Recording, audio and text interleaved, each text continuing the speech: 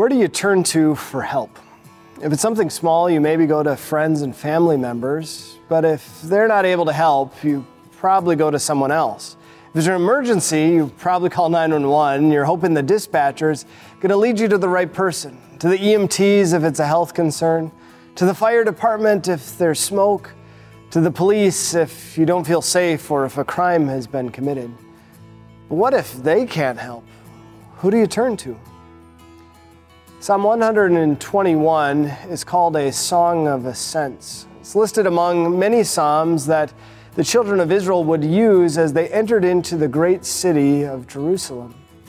That psalm begins in this way: I lift up my eyes to the mountains. Where does my help come from? As he looks up upon the mountains of Jerusalem, he asks that question, where does my help come from? A good question for us to ask. But he answers it, my help comes from the Lord, the maker of heaven and earth. He knows who his helper is. It's the one true God. But how do we know that God is able to help? The psalmist himself points to this fact about God, that he is the maker of heaven and earth.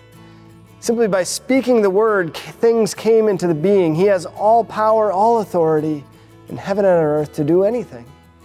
So he's certainly one who can help. But how do we know he wants to help? In Romans 8, chapter 32, the Apostle Paul tells us this: Indeed, he who did not spare his own son, but gave him up for us all, how will he not also graciously give us all things along with him? Paul there points us to the cross. He points us to God's love for each and every one of us at the cross, how he sent his son Jesus to suffer and die for our sins. And he makes the point that if God loved you enough to do that, certainly God cares about you in lesser things. How much more will he also graciously, along with him, give you all things? So where do we turn to for help? It's good to rely on friends and family members. It's good to call 911 in case of emergency. But at all times, let us call upon the Lord in prayer.